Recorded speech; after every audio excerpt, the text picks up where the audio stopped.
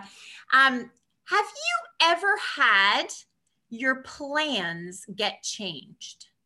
Have you ever had a time when your plans got changed? Rowan, Laurel, I'm seeing lots of hands. Yeah. It's happened to us a lot this year where we're expecting one thing and then something else happens instead.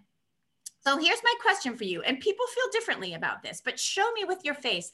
How do you generally feel? Grown-ups, this is for you too. I want to see your faces. How do you generally feel when your plans get changed? Let me see. How do you feel when your plans get Joshua doesn't look happy? Oh, Samuel's looking sad. Laurel's got tears. Okay. Some people like unexpected things to happen or plans to change. We got thumbs down from the Labars. Yeah.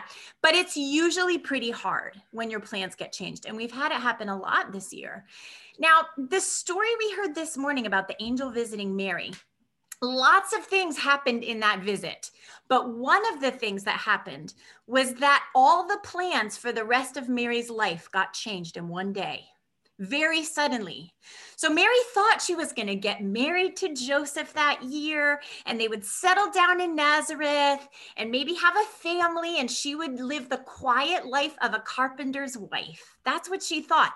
And then suddenly, her whole life plans got changed. She was going to be the mother of baby Jesus, a king. She would have to escape to Egypt, we find out later, and have a baby before she thought she was going to have a baby. And then she'd have to figure out how to be the mother of a very important person. All of her life plans got changed in one day. And we hear from this story that she felt kind of confused. She wondered, what does all this mean? And she felt afraid. The angel had to tell her, hey, don't be scared. She was feeling pretty afraid. But later we learned that Mary actually was filled with joy, that she felt lucky and glad. She said, all generations are going to call me blessed that I get to do this. Everybody's going to think I'm so lucky. So here's the question. How did Mary learn to be joyful when her plans got changed?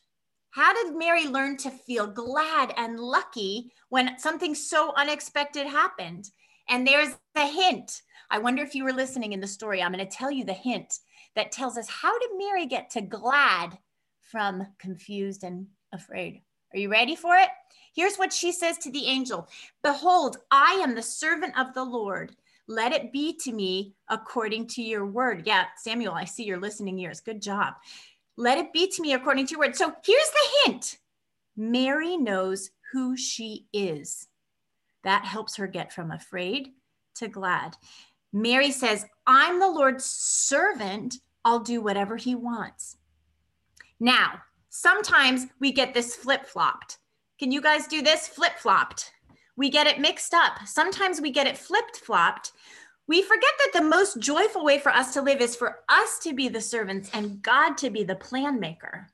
And we flip-flop it and we think, okay, I've made the plans and I want God to be my servant and make my plans happen. Have you ever felt that way? It's like God is our butler. I got the plans, you make them happen. And that doesn't work. That attitude makes us confused and afraid. But God is the plan maker and he lets us be his servants. That's the attitude that brings us to joy. So this is the good news. God, the plan maker, loves us.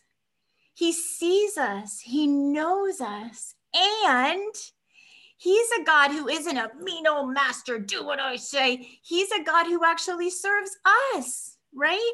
So it's a joy to be his servants. So if we can learn with Mary to say, when our plans get changed, we have to unflip-flop our heads and learn to say with Mary, I am the Lord's servant. I will do whatever he wants.